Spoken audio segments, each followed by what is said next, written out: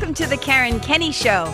This is the place where we take a no bullshit look at life's little lessons. Here, together, we find the spiritual glory in even the most wicked hard story. This is a journey from fear back to love and how we can find our greatest strength and happiness in some of the most unlikely places. I believe that if you're willing to change your mind, you can totally change your life. So, are you ready to rewrite your story and choose to live free? Let's do this.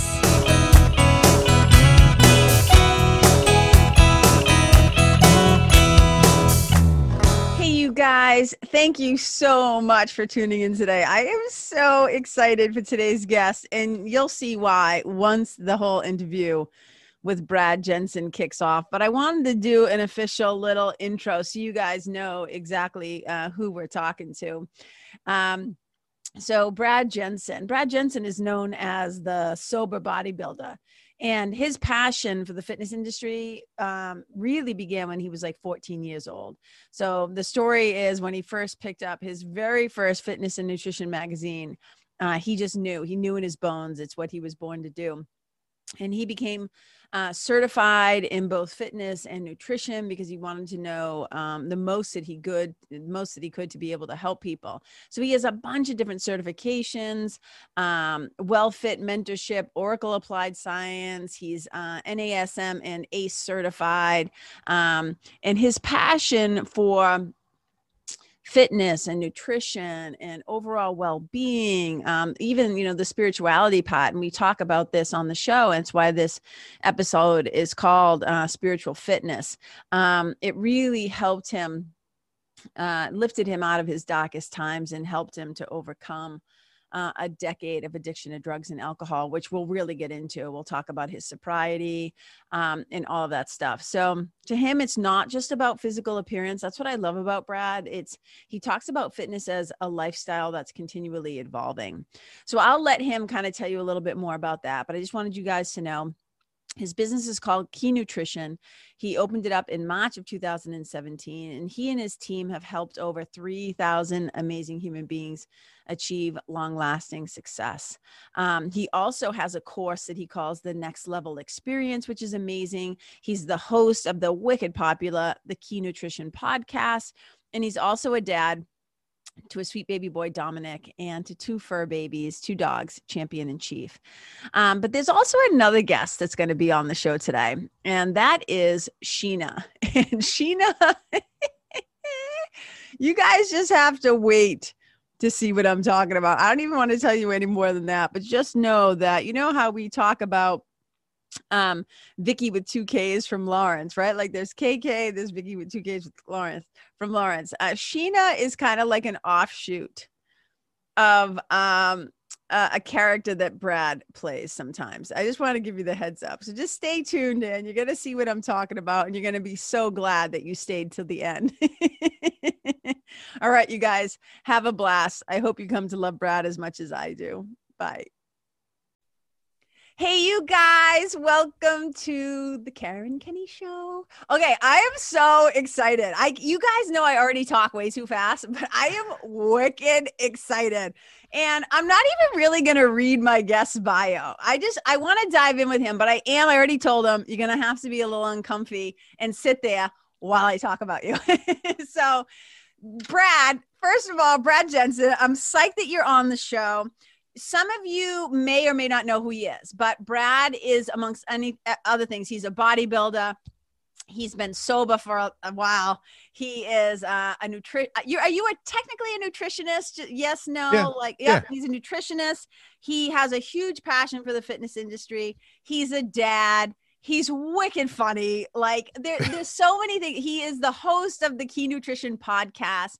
And here's one of the best parts about Brad and I's relationship. We barely kind of know each other. Like we just kind of met on Instagram, and I'll let you kind of like tell the story of how we met. And then I can add a little bit more, but here's what I know. Most of the people that I have on this show, especially as guests, I only have people on like once a month, if that. So the real estate to be one of my guests is kind of limited. So if you find your ass on this show right now, there is something about you. There is something about your work. There's the perfect magical storm of, I either dig you, I dig your work. I want more people to know about you. So our worlds just kind of like collided in a really fun way. And I can't wait to dive in and have people get to know you. But let's just start with this before we start with your origin story and how you came to be known as the sober bodybuilder and like have all these followers and be like, semi-famous or whatever you call it. An influencer. I fucking hate that word, by the way. You're an influencer. But yeah. Brad, I want to talk about you, but let's talk about us for a second. Tell the people how it is that we came to find each other. Do you remember this story you told me? Absolutely. Yeah. So, first off, thank you for having me on the show. Super honored. And the fact that it's a tight list to get on it, I just feel even better about myself now. And I was fucking late, but we'll talk about why I was late at the very end. It's because I'm an idiot, but it's because I'm not very, I don't remember things unless they're constantly reminding me, but we'll talk about why I was late. You guys will see, and hopefully it'll be worth it. But yeah, kind of crazy how it's just, that it's not odd. It's God. There's no coincidence in life. It's not odd. Wait, pause. It's not odd. It's God.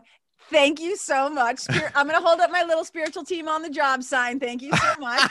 I love it. Spiritual team on the job. Yep. So we were destined. So in A Course in Miracles, it says basically, whoever is supposed to meet shall meet. There are no accidents. So not odd. It's God. Amen. Keep going. Yep. So, my soon to be ex-wife, had sent me a podcast, and I remember where I was. It was like 4:00 on a Thursday. I was at the gym, and it must have been like a summertime because I wasn't getting dark yet. It was very light in the gym, and we were there together, not working out. And she sent me this podcast. She said, "You got to listen to this. You will love this lady. I swear she's your spirit animal." So we had just gotten back from Boston shortly before that. And I remember telling her, I'm like, I feel like I lived here in a past life. Like I've been to New York, I've been to these other cities, but it was Boston I just fell in love with. I fell in love with the people, the way people act. I loved the city. And so she sends me this podcast, and it was the Luscious Hustle podcast, which was two girls. I had never heard of the podcast. She said, no, it's the guest you're going to love. You got to listen to this lady. So I listened to this episode with Karen, with you. And I was like, I fucking love her. I love her. And I listened to the podcast, but then I just kind of went on my way. And then years later, probably 2.5, you commented on something, and on one of your posts on Instagram. Yeah, and my ex-wife, who I have a good relationship with, yes, said when I went to pick up my son, she said, "Oh, so you're boys with Karen Kenny now, huh?" And I'm like, Karen Kenny, how do I know that name? She's like, she commented on your post. So I was like, wait a minute. So I went and checked. I'm like, oh my God, that's the lady. I love that lady. So I sent you a DM. Yeah, and it was love at first sight. Here we are. So you wrote to me, and then I wrote back, and then I started doing voice memos to you in the Boston accent. So you I was saying things to you, and then you I was doing little mini Boston accent lessons, and it was literally just we hit it off. This is how I know, spiritual team on the job. We hit it off right away, and you remind me a lot of another one of my dear friends, Jordan David. Jordan is also a bodybuilder, but he's a vegan bodybuilder, and he has an animal sanctuary, and he has a crazy childhood story. I know who he is. That's Jordan? So crazy. Yeah. Well, does he have yeah, my wife, I think, was telling me about him, was following him or something. Wait, does he have say that again? Maybe I'm off. He has a huge following. He has yes, she was following him. Yes, he has an animal sanctuary. But he's my brother from another mother, and that's how I feel about you. There's just something so there. We'll get into this in a little bit because I understand one of your clients. So those of you who are now listening to this podcast, this is one of the episodes where I would say to you, it would behoove you to watch this on YouTube because this is going to be such a great episode. But so I'm doing like air quotes when I say, so one of your clients, Brad, that you've been working with for a long time, is also going to join us on the show. Her name is Sheena. I am so excited that she's here with us. And people who are listening, just buckle up. This show is about to get wicked extra fun. Okay. That's all I'm going to say. So Sheena, stay over there. You're not, nope, you're not ready yet. No, sit down. Sorry, she's coming. She's sit down, eat that. To talk to her like a child. You'll see. So I'm so like, we just hit it off. And it was just like bing, bang, boom. And then you recently, here's 2 fun facts. You recently had me on your podcast and it was amazing. And we had so much fun. And just yesterday, you know who had me back on their show? The Luscious Hustle Girls. I literally talked to them yesterday. And so it's all divine timing that we find ourselves here today. Wow. It's Go so great. figure. So here's one of the things I want to talk about and dive right in. You are known as the sober bodybuilder for a reason. So you're not just a dude like bro science, lifting weights, getting big, like whatever. You're all those things, right? If you guys want to see what Brad looks like, you'll see him on the cover of the photo thing for the event, for the podcast. But you jacked. You got guns, right? There's muscles happening. Oh yeah, he just. You guys can see what he's doing. I was just stretching. Oh, he's showing me the guns. It's the best.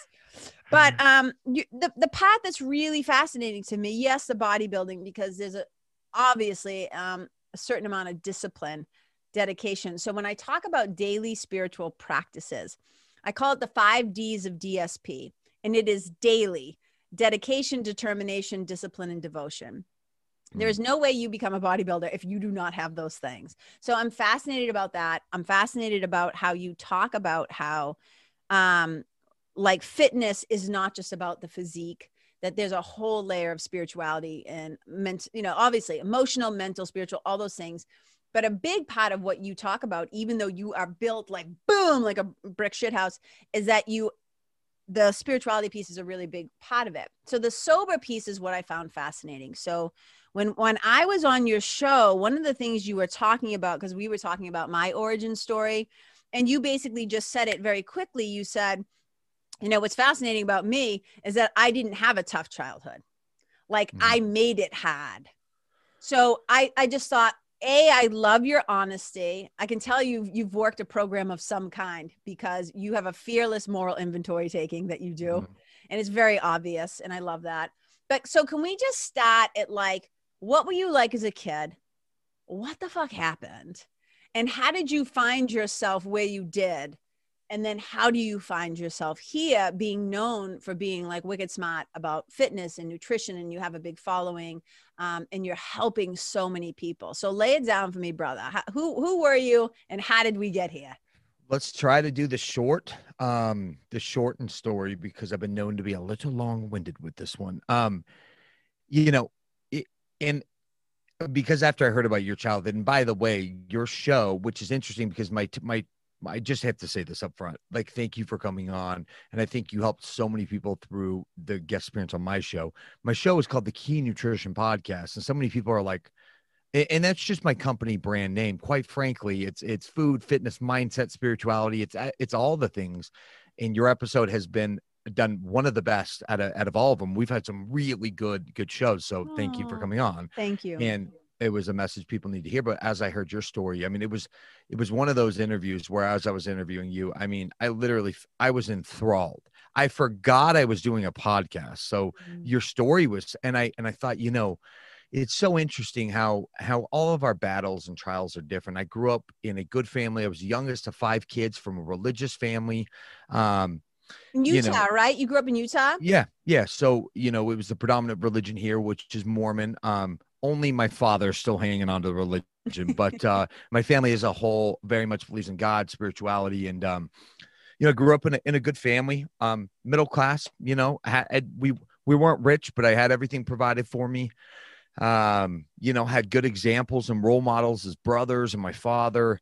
And, is it all boys? Is it 5 boys? No, four Oh, boys, and then my sister Michelle. So oh, that's right. Oh my God. Yes. Michelle, who helped us set up all this magic. yes, Yes. who's also my assistant and the co-host of the Yes. podcast when it's just Yes. me and her. So, um, yeah, and I grew up in a good family, and I say that because I ended up I was a chubby kid, and was very uncomfortable in my own body, and that's when I sought out fitness, health and fitness. I was 14 years old, and I was chubby. I thought I was the fattest kid alive, right? I thought I was just Oh, so fat. Looking oh, back at pictures, I was that pre-puberty 12, 13-year old who, ate too much macaroni cheese, played too much Super Nintendo.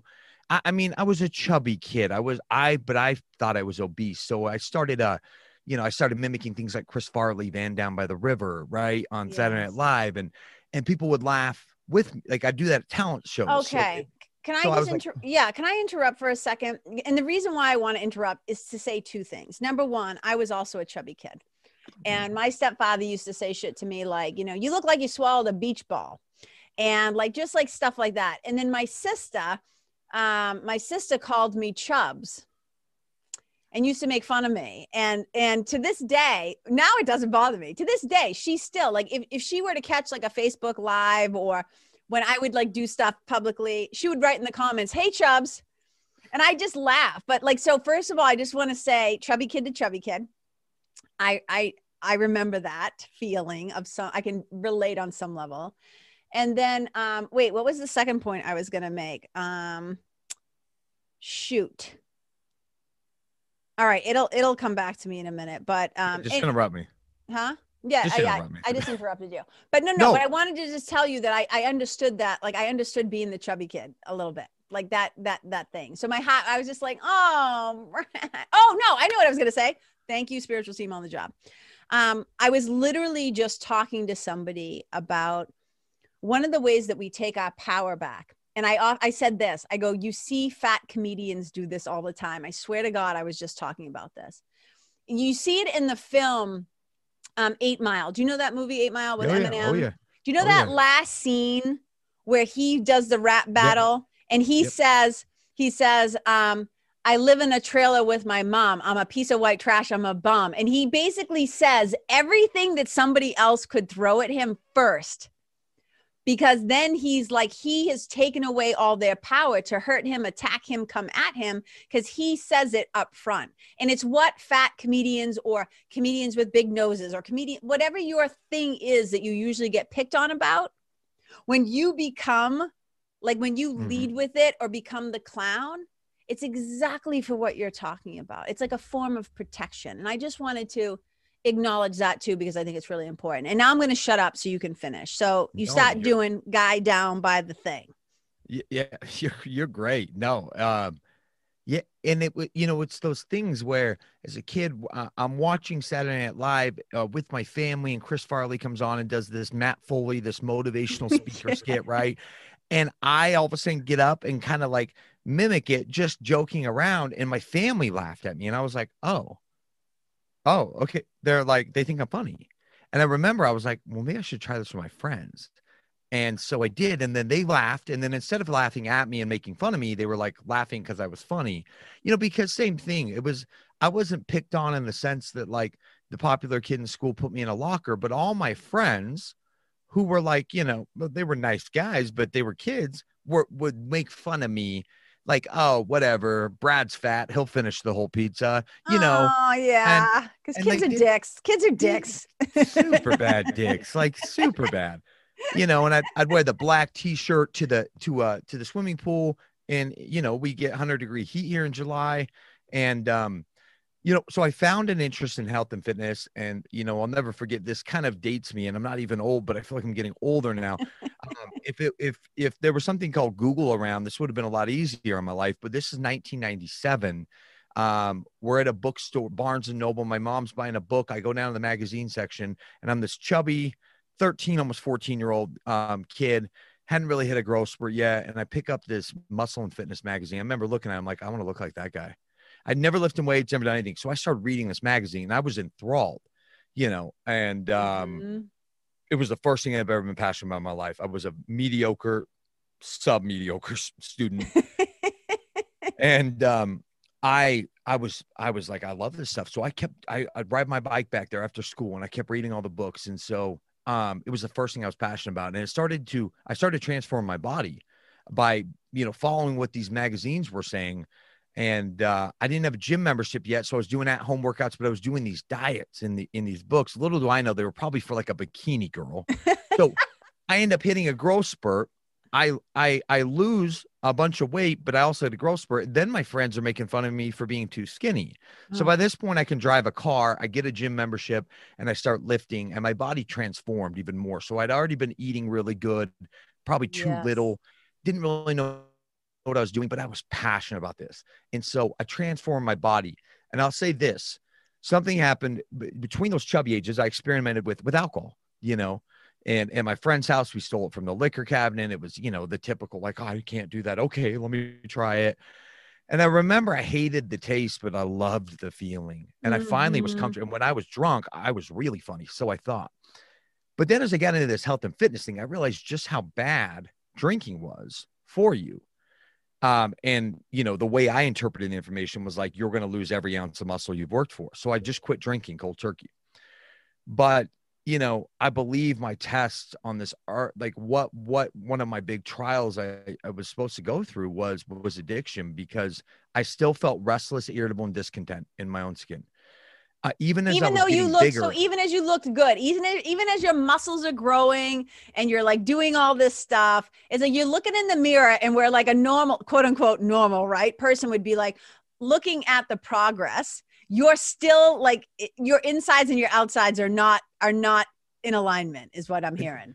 100%. Like I thought, okay, so I get jacked. I'm a pretty big junior in high school. Like I'm a pretty stacked 17-year-old. How tall are Probably the you? buff, like 5'10", Okay. but I was pretty stacked. And I, the popular, girl in school that I thought was so hot that didn't know I existed, started paying attention to me, wanted to be my girlfriend, all these things. And I thought that's what would kind of like lead to me just feeling like, oh my gosh, I've arrived. But I still felt this, just a very uncomfortable, very insecure. And it was about 17 years old that I was introduced to opiates, to painkillers. And I never forget, there's moments, I can't remember much from high school, but I remember sitting in this guy's Ford Explorer, this old Ford Explorer, my buddy. And Mhm. before we go in this house party, he looked at me and he said, dude, I got to tell you something. Everyone talks shit on you after you leave and make fun of you. And I'm like, why?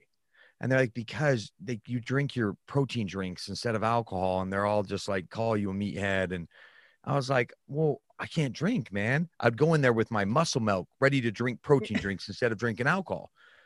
And as a kid, now I'd be like, well, I don't care if they talk shit, whatever. But I was like, oh, that's not cool. And he said, well, I don't know, man. I know you don't want to drink, but I've got these pills that will make you feel like you're drunk, but you won't have a hangover tomorrow. And you can go work out. And I'm like, what are they? And he said, pain pills. And it was funny. This is still how naive I was. I was like, oh, I'm not in any pain.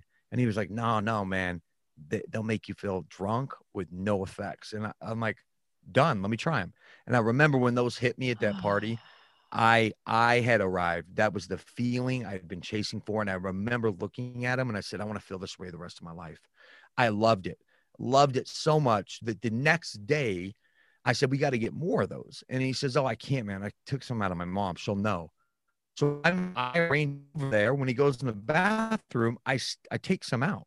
Like that is such abnormal behavior for somebody who's done them once. I was already conniving and stealing. And so to sum up the story a little bit shorter, that progressed and I started, it's got worse. I started taking trips down to Tijuana, Mexico, from Salt Lake. To give you an idea, that's like 14 hours. It's not like it's 4.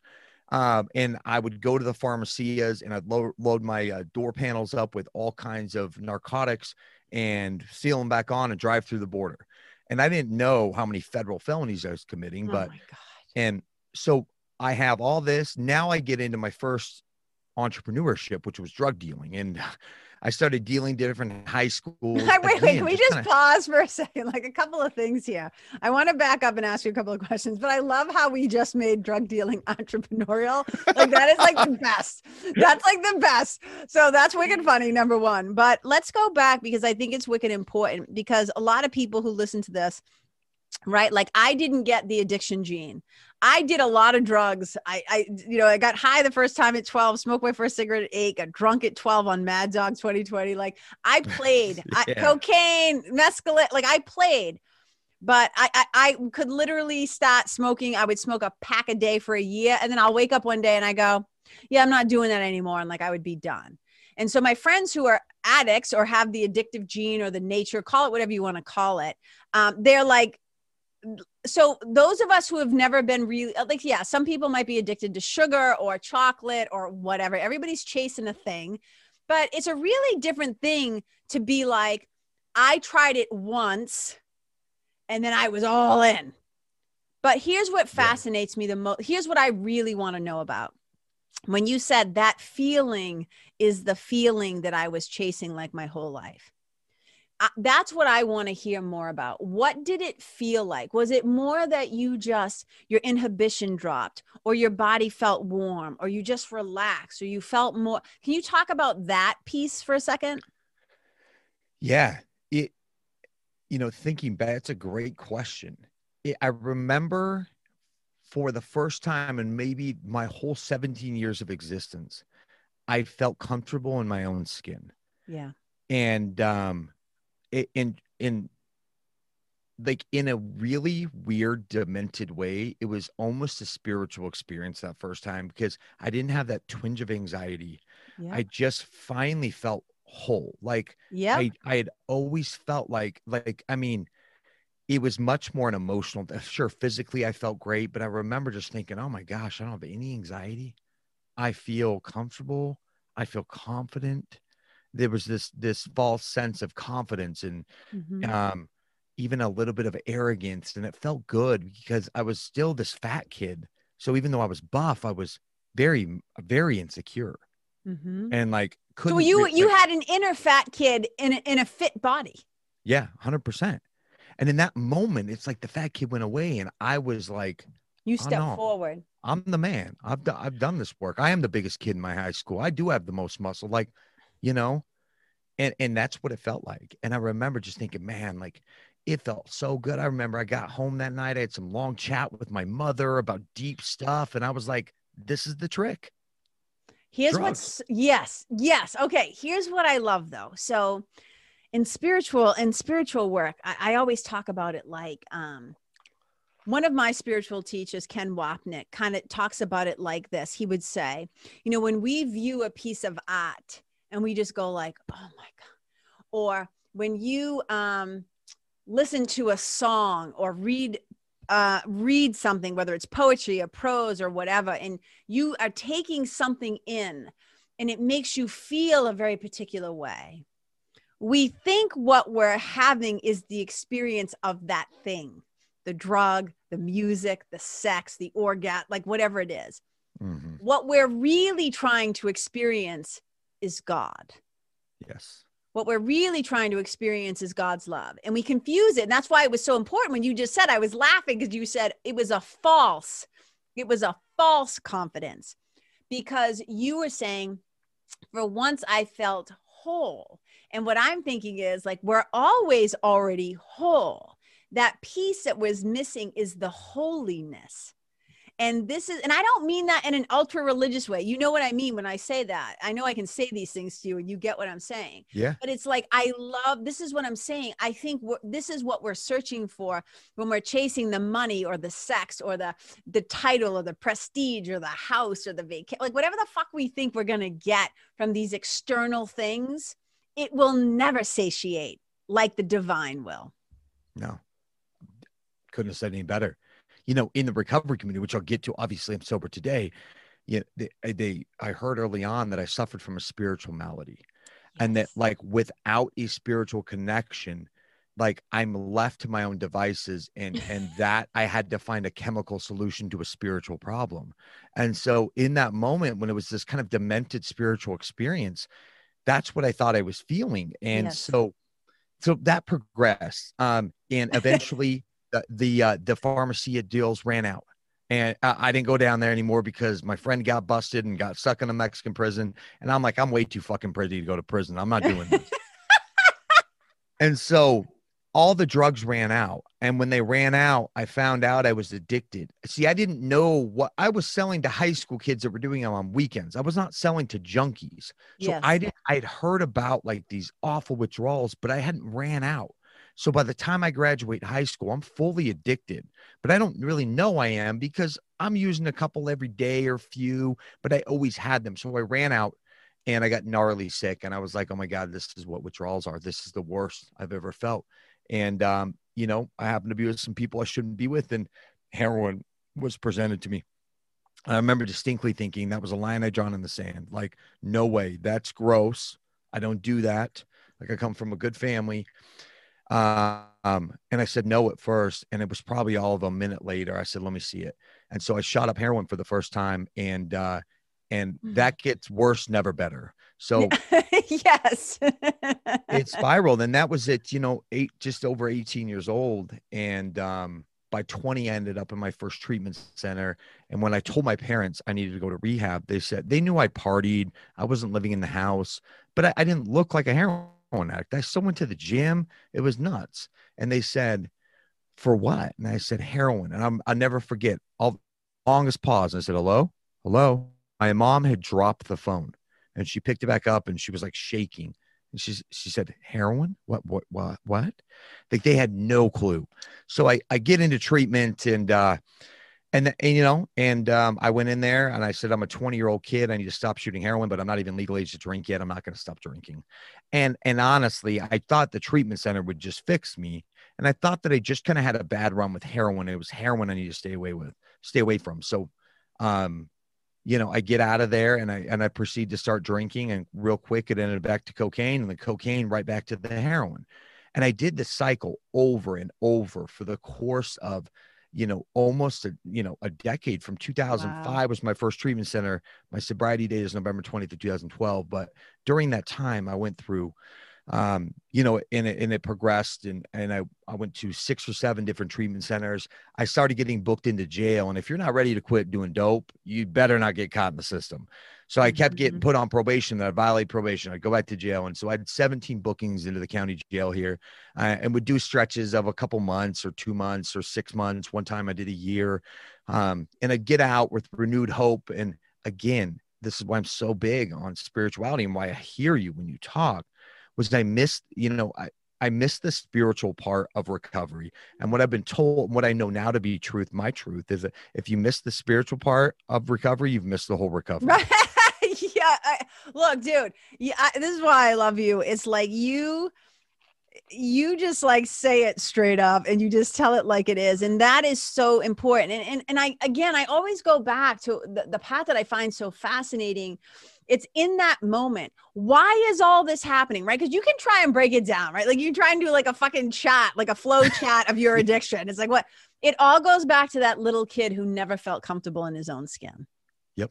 And Yep. so what happens? Like, so it's like, oh, jail doesn't do it. Like all the shit. Like, I think you were homeless at one point. Like your Yep. whole life is a cluster. It is a shit show of epic proportions. Like you're this good kid who comes from this good family, but you're just making bad decision, bad decision, bad decision, bad decision. What, if anything, can you point to a particular person, a particular moment, a particular thing? Like, what was the thing that finally made it stick? Yeah. Um, so, you know, I did almost a whole year in jail for 2011. Mm. And when I got out on the 27th of January, 2012. And you see, my pattern had been, you know, when I was shooting up coke and heroin at the same time, I was doing all these things. My pattern had been, I would go hard for 3 or 4 months and something would intervene. The cops, my parents, a lot send me to detox or sending me to a rehab, or then the cops, something would intervene where it would, like, I'd get this reprieve, and, you know, I try to get sober and then I'd go right back. And But I would this, say this: spiritual team on the job. Like your fucking team was working overtime to keep you alive. yes, yes. And 100%. I got out of jail January 27, 2012. My birthday is January 31st. Now, see, I hadn't shown up to a birthday, either sober or shown up at all, in probably the last 7 years. Wow. And so they were so excited for me to be sober for my birthday. Oh, And I remember oh. I got out. I had never had this much clean time away from the drugs. But again, I'm still have a spiritual malady that I hadn't. I didn't. People find God in jail. I didn't. I didn't do Well, much of wait, anything. Jesus. Wait, you didn't find Jesus in line in jail? Yeah, I mean, I probably should have tried, but I didn't. I didn't get him on the cafeteria plate, and so I get out, and I'm still this kid, and I'm still scared, and and the craving comes back, and I go and I make the call, and I'm sweating and I'm crying, and for once I could tell myself, I learned these, play the tape through. I played the tape all the way through, driving downtown to meet this dude to get heroin after a year of not doing anything, and I said, this is not going to end pretty. You're not going to, if you don't die by shooting the sun, you're not going to stop until something stops. And I still went through with it, and tears in my eyes, and I did it. And needless to say, I didn't draw another sober breath between that day and my sobriety date. So that was 11 months, which was a really long time straight for me to go with how hard I used drugs. My parents quit enabling me, and that was one big thing. They loved me, but they were going to love me to death. They joined up with a sister program of AA called Al-Anon. Yes. And there, Al-Anon really fucked up my using. Like, fucked it up. They stopped enabling me. They stopped.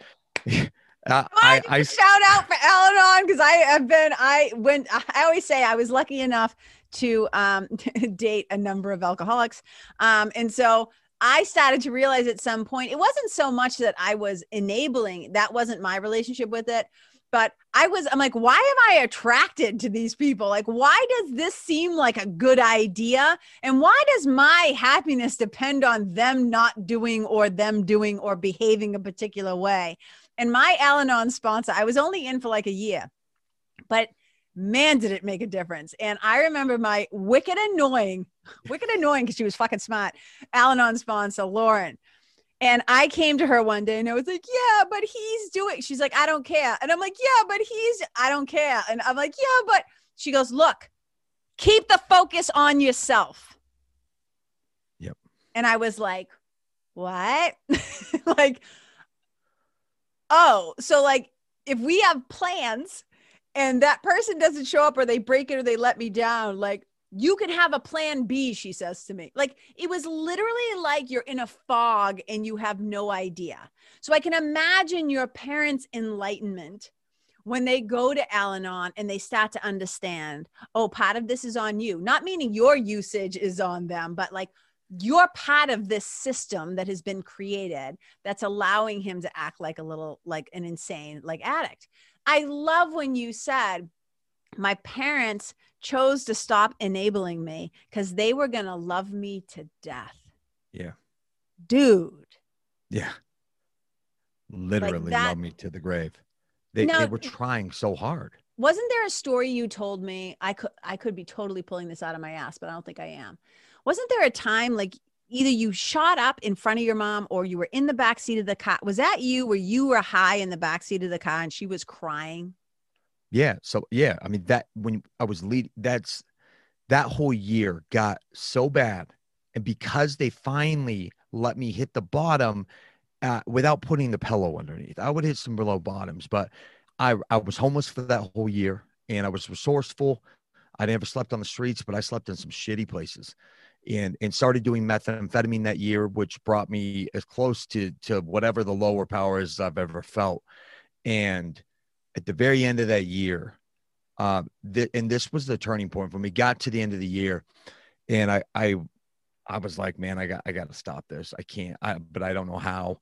And my grandfather died about 5 days before I got sober. So my mother called me, informed me, and said, we're having a funeral. And she said, I got to pick you up. She said, do whatever you got to do to just be okay. And I knew what that, she knew what that, she knew I was an active heroin. She meant, don't be too high that you're drooling on yourself, and please don't be dope sick. And I'm like, oh, if I could only find that mix, Mom, that perfect little mix.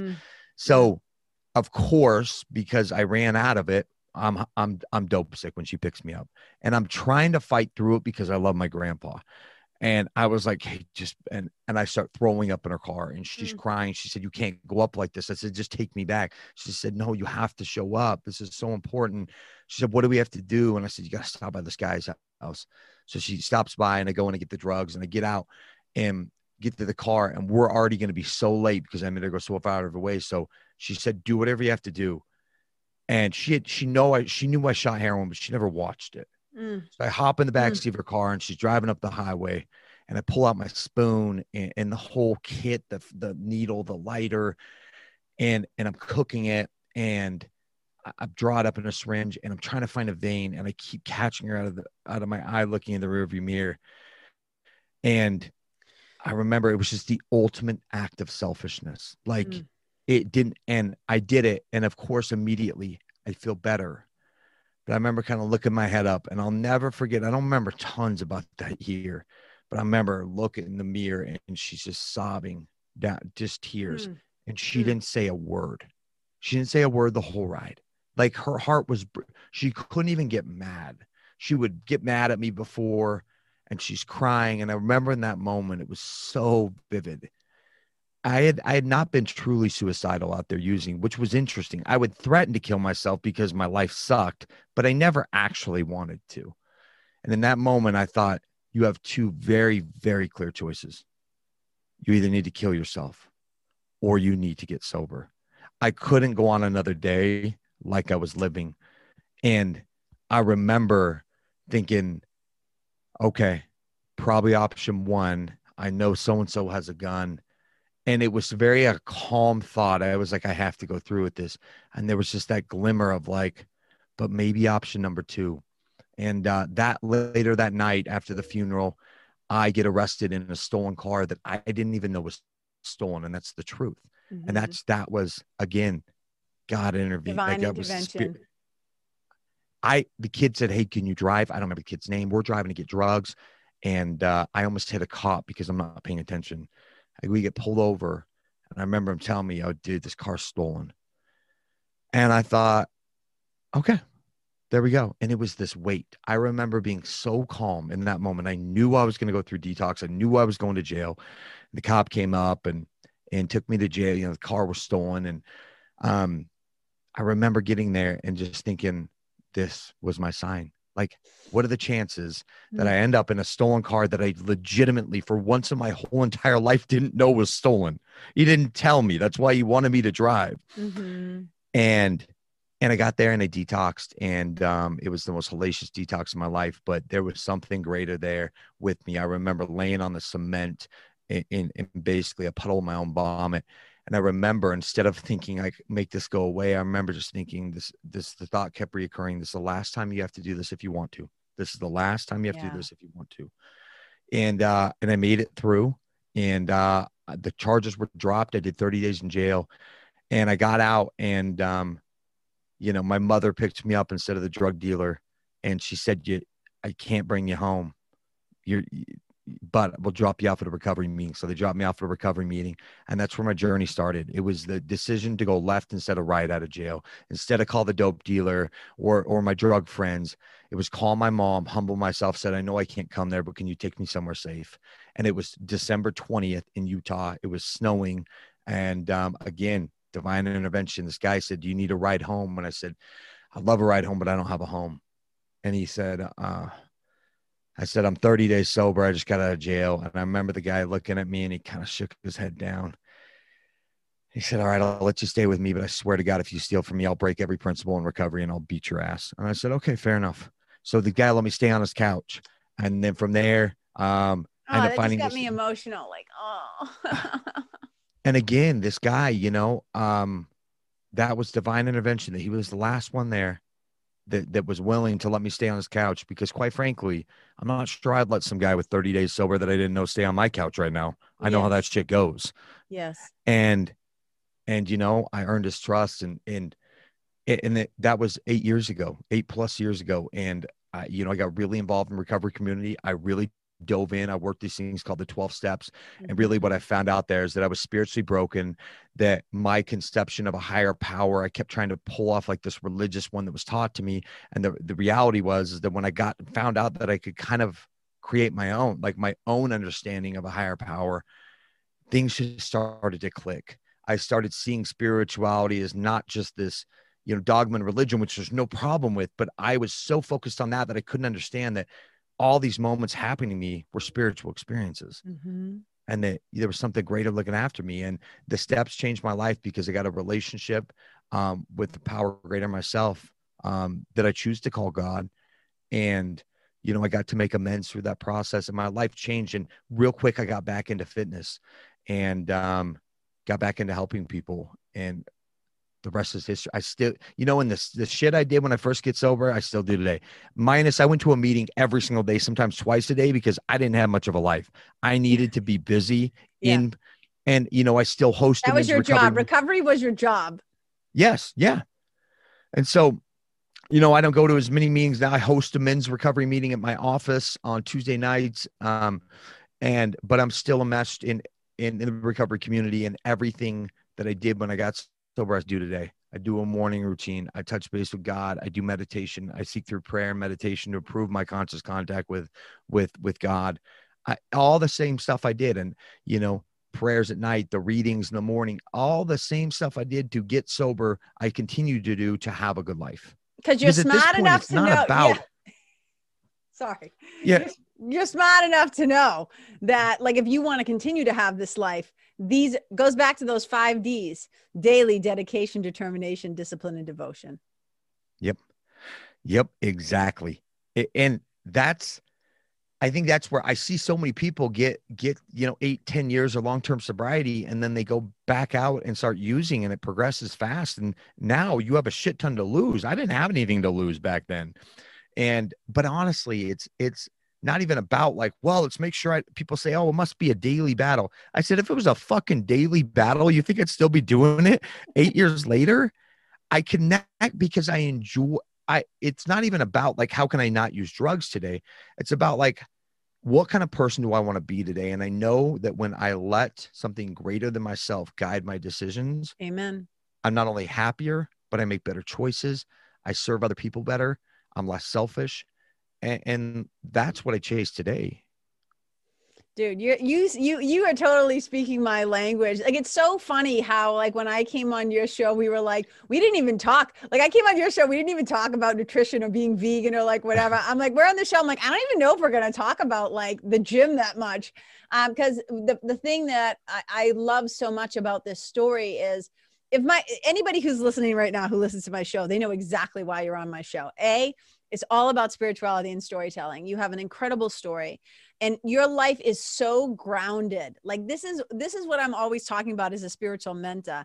Like, I always say, daily non-negotiable. I call it bookending your day with God. And you start with those anchors in the morning and at night, but then at some point you are making conscious contact with the divine, with God, with source. I don't care what you call it. I say God too, but I don't care what people call it, because all I know is if I'm driving the bus alone, we are fucked. And so Yes. I'm like, it's just like, and you talked about this, like, you're dialed into K-fucked radio, right? Like, we were laughing Yeah. about that. So it's like, I just love it. And one of the things that you did a post a few months ago that I thought was beautiful, or it might have been a few weeks ago. I've kind of lost track of time and space, but you have a beautiful young son. And I'm going to paraphrase, but I think what you said was something like, I am so blessed. Like, I am so happy that my son is never going to have to know me as an addict, or meaning like, or see you drunk or whatever. What can you tell me exactly what you said and what it's like to be a dad now, and if that affects what you're up to? Yeah. God, even you just saying my son gets me emotional. Yeah. One day at a time, my kid never has to see me high or drunk or not consciously present with him, and I didn't think having a kid was in the cards for me. I should have had many scares, but I didn't. And um, it was that moment where my son's mother they said, okay, she's about to push. We're at the hospital all day, right? And I said, I used the bathroom real quick. And I went in there and I didn't have to use the bathroom. I just started sobbing tears of gratitude. It was just this very spiritual experience that like everything I had done and made it through led me up to this point to like watch a kid that like I created be born. And he looks eerily too much like me. And when I see him, I just remember like just how insignificant all my bullshit problems are that I try to make a big deal. Like I'm like, this kid is just full of love, and I get to be there for him, and I get to set a good example. And that's another leverage point for me to continue to walk the walk and speak a language that hopefully as he grows up, that he understands that like we just truly are, spiritual beings having human experiences, not human beings. Like I just believe that. And Mhm. when, the example I get to set for him about what being a man looks like today Mm. is exciting to me.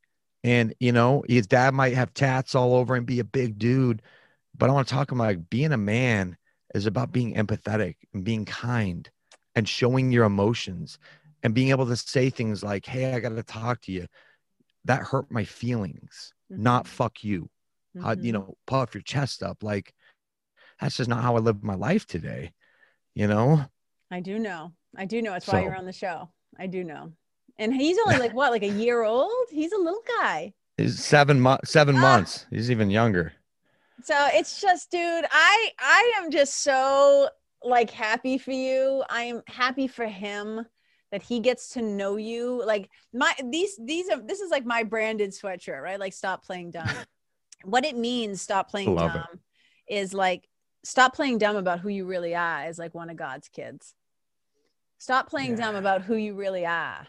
Because as soon as you stop playing dumb, you're fucking shit out of excuses. And so, Yep. because it's like once you remember, oh, yeah, I always say to people, you are one of God's kids, start acting like it. And I Mm. love that you have stopped playing dumb about your true nature, which does Mm. include that strength and that wholeness and holiness that you were always seeking. It was always within you. It's like the Wizard of Oz. Like Dorothy thinks she has to go to Oz to get the gifts, but it was right there in Utah, aka Kansas, like the whole time. And it's just Yeah, like yeah, yeah. we have this spiritual amnesia, right? And then all of a sudden we remember ourselves. And the fact that your son is going to get to see that part of your strength is your vulnerability, and he's going to get to see you be present. And like I am just so thrilled. And talk to us just a little bit. So anybody obviously who comes to work with you for a training program or for fitness or like whatever your coaches in your business, this is part of the heartbeat of it. They don't just get like a food plan or whatever. There's like this piece of it because you bring your whole and holy self to your work now. So talk to us a little bit about, just tell people like how Yeah. you help people in the world. Like what do you do in your gig? Yeah. Yeah. So I have coaches that work underneath me, and not I have two that are in recovery that are willing to talk about some of this. So I would hate to give the impression that Key Nutrition is a whole, because Oh, some of no, my no, no. coaches What they're I'm just much more focused no, no, let me interrupt. I mean, no, I'm being rude, but with my coaching. yeah, no, but what I mean is that, like, I'm not saying that when I say you bring your whole self, what I don't mean, I'm not saying you're going to sit down with your clients and talk about recovery. What I mean is you're who you are now, this whole self, you bring that into your service. Oh So yeah, absolutely. that's what I mean. So like if somebody gets a program with you personally, it's not just going to be like, macros and your calves and you got to do this. Like you're bringing this wholeness concept to your work is what I'm trying to say. Yeah, absolutely. I tell them. So on the discovery call, we chat, and I say, hey, listen, I'm just going to preface this up front. I'm a coach that's going to tell. I believe that being fit is this four-legged chair, and we have your obviously your physical fitness, and that's why you think you're coming to me, and that, like you are, but we cannot get this. It's like balancing on this chair that's wobbly. Then you have your mental health, your emotional health, and your spiritual health, and they all tie together because they impact your decisions. And you can't figure out why you keep emotionally eating, but you're an emotional wreck who has no spiritual connection. And like my job is to help just to point that out. And I tell them I'm a guy who's going to talk about things like, hey, I didn't give a shit about your food this week. I want to challenge you to finally do the meditation we talked about and gratitude journal every morning. Then we'll be able to work on the food better next week. Like that's how, and so I tell them up front, if you just want somebody to do your training and tell you what your macro should be, you can probably find a coach a little cheaper than me that's just going to do those things. I'm going to talk about this whole well-rounded approach, and I pull off my experience. I don't, I don't know what it's like to be addicted to sugar, but I know what it's like to be addicted to something. And I Yes. know that when you feel lost and you feel, hopeless, I get that feeling, and I get the self-deprecation, and I get all that. So yeah, I tell people that I make it very distinct to them. Like, I'm a coach is going to talk about these things, because it's not just like you can't make your macros work because you absolutely suck. Obviously something is driving those. And oftentimes, we can identify some tactics to do to get you more sound, some breath work, some meditation. So you're just a little less fucking antsy, and you can Yes. actually pause when agitated and make better decisions. So yeah. Well, 100%, because I remember in our conversation on your show, but also something that you said earlier in the podcast, in that moment when you said you have a decision to make, you can kill yourself, or maybe option number two. And something that I know that runs deep through my work, but also through your work as well, is that it's all about you get to make a choice. But if you don't have the ability to pause, if there is not a space between the insane thoughts, then there's actually no choice making. You're just doing everything out of fear and habit. This is why you're smart enough to know. And this is why you don't let your clients, like, quote unquote, Sheena, right? Like, that's why Sheena hates you, because you make her think beyond like just her food choices.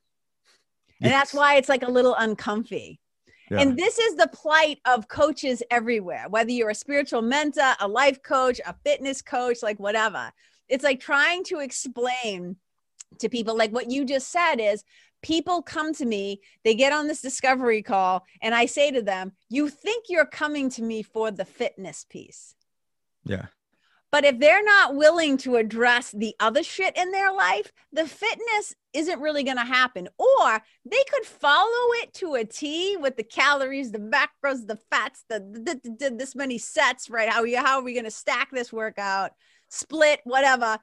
They could do all that, and they might physically look better, but they won't be fucking happy. Amen to that. Exactly. And so I just we've got a few minutes left. And I really, for those of you who are listening, I'm going to put in the show notes how to reach you. You can, in fact, why don't you tell people right now, before we bring Sheena on, can you tell them just like where to find you if they want to work with you or one of your other coaches, because you are entrepreneurial, you do have these great programs. And I know you have a program, I think it goes in like 12-week stints or something. Can you talk about whatever you want to talk about and make sure people know, talk about it right now? Yeah. So we have a program called the Next Level Experience I just started, which was kind of taking, all the components of, emotional, I teamed up with my friend Alti, who does energy work. So emotional, mental, spiritual week. There's a physical week. I'd actually talked to you about coming on the spiritual week. We Yeah. have special contributors.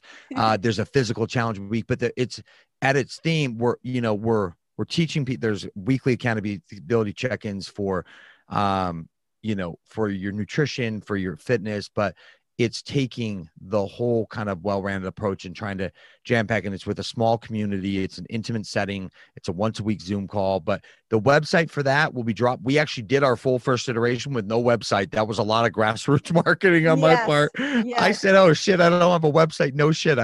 Cause I didn't know if this was going to be a thing. No, you And were after doing the like first the one, beta, like you did it. You like did yeah, a testa, but it was a hit and people loved it. And I would see your videos afterwards, and dude, you were lit up after those calls too. So say it so again, lit up. slow. You talk fast like me. Say it again one time slowly. What's the name of it? The Next Level Experience. The Next And Level so Experience. And I how don't know can when they this get? will drop, but website will be coming in the next week on that. So we're going to do another launch. But if you go to my Instagram, follow me on Instagram at the Sober Bodybuilder, all one word. You're going to see a lot of stuff coming for that for the second round that's coming up. We're hoping to launch it very beginning of February. But, follow me on social media. My podcast is the Key Nutrition Podcast, and the website for coaching personally with me or any one of my coaches is just keynutrition.com. So keynutrition.com at Sober Bodybuilder for IG. And again, all these links and stuff will be down there. And this was probably going to come out in February, but maybe because I have January, I have a guest that's dropping the last week, but maybe I'll do something radical, and maybe I'll drop yours like, right after that. Cause I want people to, if they're interested, to be able to find out about it. But if it doesn't drop until a little later in the month, I will certainly do shout outs for you as you're promoting, because I believe in you and I believe in anything that you're leading. So I'll help you. I'll hook a brother up too about that. So I just appreciate you so much. And I love the work that you're doing.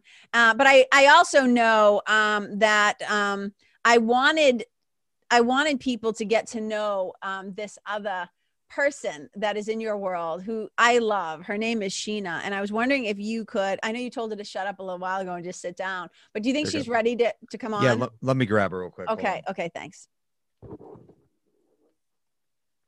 So you guys, I learned about Sheena through knowing Brad, and I really hope that you're watching this right now as opposed to just listening. But even if you're listening, you're going to enjoy this. But I highly encourage you to maybe pause now and go over to the YouTube link so that you can meet Sheena face to face, because I just love her. I love her. She just is really, I think she's really trying hard to like follow Brad's advice. And I think, she just keeps bumping up against herself. She keeps like getting in her own way. And I think she self-sabotages a little bit. And even though, oh boy. So Sheena, you couldn't hear what I was just saying, right? No, I couldn't. What's your name? Karen? Is it Karen? Oh, you're the Karen, huh? Yeah. You're Karen? Yes. About all the jokes? Okay. Okay. So I was just telling the folks how you work with Brad. And my understanding is you've worked with him for quite a while now. Can you tell me a little bit about how you came to work with him, and what's it like working with him as your coach? So first off, I just have to say thank you for having me on the show. It's a great honor. Sorry about my hair. My hair girl has been out for like 4 weeks because she had COVID. Isn't that like a 10-day thing? But anyways, so what were you saying? Oh, Brad, yeah, he's fine. We've done I think I've had like 412 appointments with him. I'm still currently up 12 pounds, which is concerning to me, but he's fine. He's a little bit of a dick. Sorry. But yeah, it's fine working with him. He's sub average. Well, so like when you say he's kind of a dick, like, do you really just mean that he is trying to hold you accountable? Like what part of it are you like of his services you not happy with? Well, first off, he rudely interrupts me as I'm telling a very, very serious story. Okay. So he says I'm full of excuses. So let me just tell you something about Brad that you might not know. Brad doesn't have a life. You know what he does? He lifts weights. So he's not popular. Nobody ever invites him out. And so he doesn't have any empathy. He talks about a lot. He talks of a game, but he doesn't have any empathy for, I can't get this knot out of my hair. Sorry. I am very popular. I have a very, very busy social life. And so he says that my weekends are ruining me and that I should stop doing detox cleanses. So he tries to hold me accountable, but I need love, I don't need a militant. Okay.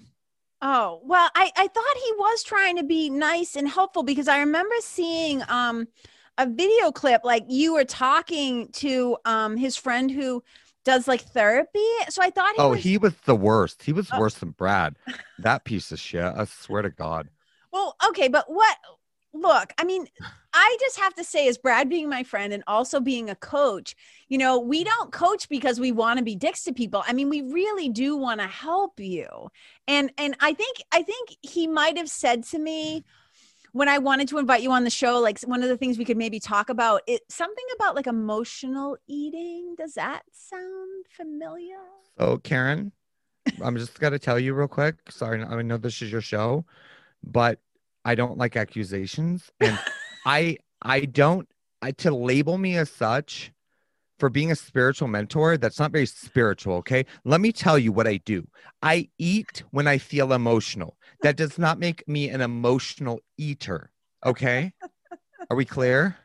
I mean, I am hearing you loud and clear, but I think I wasn't being judgmental. I was actually just leading with curiosity because I was trying to understand why, if you've had 421 appointments, like you're still 12 pounds up. And I'm really coming from a place of love, Sheena. I'm not trying to bust your balls. I'm really trying to understand you. Um, I don't really understand the question. I'm going to be honest. So, and do you know that curiosity killed the cat one time? Literally killed the cat. So maybe you should stop being curious, Karen. But it's good for me to touch base with him. Um, he he can be nice sometimes. And then sometimes not so nice, but he's tried to fire me 17 times, but I won't allow it. And so, but you know, just like I just want to say there's hope for everybody. And I think I'm going to pull it together one day. I'm looking for the right man. That's my problem. I Oh, keep wow. finding dudes who just want to go get drunk and then go get a burrito. And so I'm looking for just the guy who's into fitness. If you know any friends, you send them over here to Utah. Okay. Well, I mean, I don't know anybody single in Utah, I think, except for No, Brad, but just I think that's like client thing. Like you ew. can't, No, and oh, he's disgusting. Are you serious? Who gets a neck tat? You know who gets a neck tat? A degenerate. Okay. He might as well just go to prison. He's okay, not, you know how gross that is? okay, but look, Sheena, I mean, from woman to woman, okay? You haven't let him be fired. You continue to work with him. So can we, in the spirit of the holidays and with the new year, maybe let's like go into the new year positive.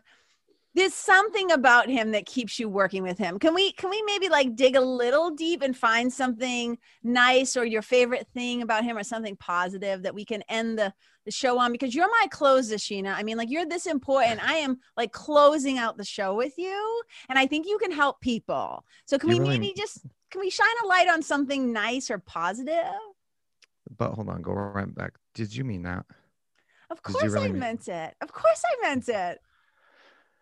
It's like everywhere I go, I'm the star of the show. It's so it's always flattering, but it's kind of overwhelming. You know, I think one good quality about Brad is you know, he so he writes posts and at the end he says, "You got this." And sometimes he tells me when I'm leaving, "Hey Sheen, you got this, girl." And that always makes me feel really good. And I feel like I do get I got this shit Monday through Thursday all the time. And so he's the good cheerleaders and you got this. And I like that about him. So if I had to pick one thing, that was probably it. I'm not sure he's really the smartest, but that's okay. I mean, Mm-hmm. whatever. So because we can forgive him for maybe not being the smartest, but I think he really cares about you. Yeah. I I think mean, I think he really tries. maybe it's like that tough love that my mother always gave me. Hmm? Yeah. Yes. And he knows I have daddy issues anyways, so he doesn't need to bring that bullshit into our appointment. Oh Okay. yeah, because you're not a big fan of the spiritual stuff, right? The mindset stuff. Does that bother you a little bit? Oh, I think it's so woo woo. Oh, let's connect in the morning. Like, let's meditate and sit in silence. Like, no, that's fine. I do believe in positive affirmations though. I usually tell myself how beautiful I am and um that my hair is just perfect and that I am just the star of the show. Well, you So, you you are the star of the show, and you captured my hat, and it's why I wanted Brad to ask you to come be on the show. oh And Karen, so I'm let so sorry about being rude to you. You can just keep saying nice things It's to me. okay. It's okay. I understand it can be a little nerve-wracking and overwhelming, but I would like, if you're up for it, like one of the things I love to do as a spiritual mentor is to kind of hold a positive vision for my clients. So if there's something that we won't call it praying, right? But I'm holding a positive vision. I know you love positive affirmations. So is there a goal or something that you're trying to or a dream or something in 2021 that you're going after that maybe me and my listeners, we can hold a positive vision for you, like, and cheer for you and be your balcony people? Well, let's see here. I have a long list of accomplishments I want to do in 2021. The first is finding a job. Oh, You can just hold that space for me, but a job that pays at least 6 figures a year, full benefits, lots of paid time off, flexible schedule, work at home, unlimited 6 days actually would be really good. And something super easy. I'm looking for about 20 hours a week, if you know of anything. So that's my main goal this year. I'm also looking to do a Miss America pageant. I've never done a normal pageant, but I just, if you're going to just swing for the fences, just why do these bullshit little petty ones? So, just hopefully COVID goes away. And then I can do my first Miss America pageant. I'm not sure how to enter, but if you guys could just do your spiritual thing and send all the vibes and shit, whatever, that's great. Sheena, it's my pleasure to do that for you. And just thank you so much for coming on the show. And I don't want to be rude and kick you off or rush you out, but I know Brad has a call that he has to be on in a few minutes. So can we just say goodbye now? And then I'll just do a quick goodbye with Brad. But thank you for coming over. Thank you for sharing with my listeners. We love you. We're going to be cheering for you. And just thank you so much, sweetheart. Well, thank you, Karen. I would like a little longer next time, so just pencil that in, okay? I'll make a note of it. Yeah. 45 for the Sheen, 15 for Brad. Okay. I'm on bye-bye. it. Bye, everybody. You guys can follow me at Sheen on Instagram. Okay, bye-bye. Okay, bye-bye. Brad, you have all right, sorry about that. Dude, I just adore you. I love you, brother. I am so happy that you came on the show. Thank you for bringing Sheena with you. You're welcome. And I cannot wait to share you and your incredible story and the work that you do. I would love, we got to do this again. This is going to be like an annual event where we show swap and stuff like that. Cause I just know my listeners are going to fall in love with you and Sheena. And is there any final thing, like if there was somebody who's just finally trying to become fully embodied in their body, in their fitness, with their eating, drinking their water, is there any final thing that you would just want to say to the folks who are listening right now? Just sounds cheesy. Just take it one day at a time. And there's everyone's racing to lose weight the fastest to a finish line that doesn't exist. This is an in perpetuity deal. This health and well-being and fitness and longevity, it's a lifetime deal. So take it one little step at a time, just like I do when I got sober. One little step at a time. I had a 505 credit score and like all these shit. I had nothing. One little pebble at a time. So be patient and be ruthlessly consistent, but find something that works for you.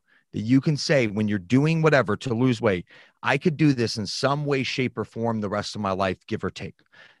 Obviously you're not gonna be dieting your whole life, but the way you're going about your health and fitness is something that is sustainable. Because if the approach isn't sustainable, the results will be very hard to be maintainable. I 100% agree. Are you taking personally any clients on right now? Yeah. I have a few spots. Yeah.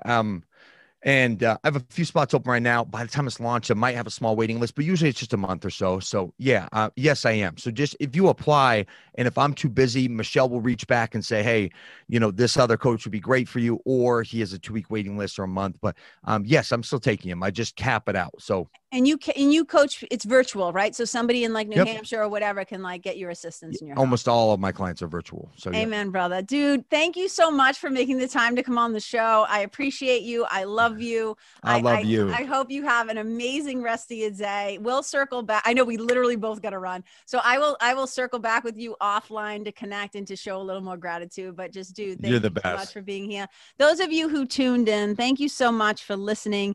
I love you. I appreciate you. I celebrate you. Wherever you go, may you leave the people, the place, the animals, the environment better than how you found it. Wherever you go, may you be a blessing. Bye. Hey, you guys, thank you so much for tuning in to this episode of The Karen Kenny Show. I super duper appreciate your time, friendship, and support. And look, if something that I shared from my heart today somehow landed in yours, I'd love to hear about it. So please tag me on Facebook or Instagram or IG stories or wherever the cool kids are hanging out these days. And let me know what your favorite part was or what you found most helpful. You can find me over at Karen Kenney Live. That's Karen, KENNEYLIVE.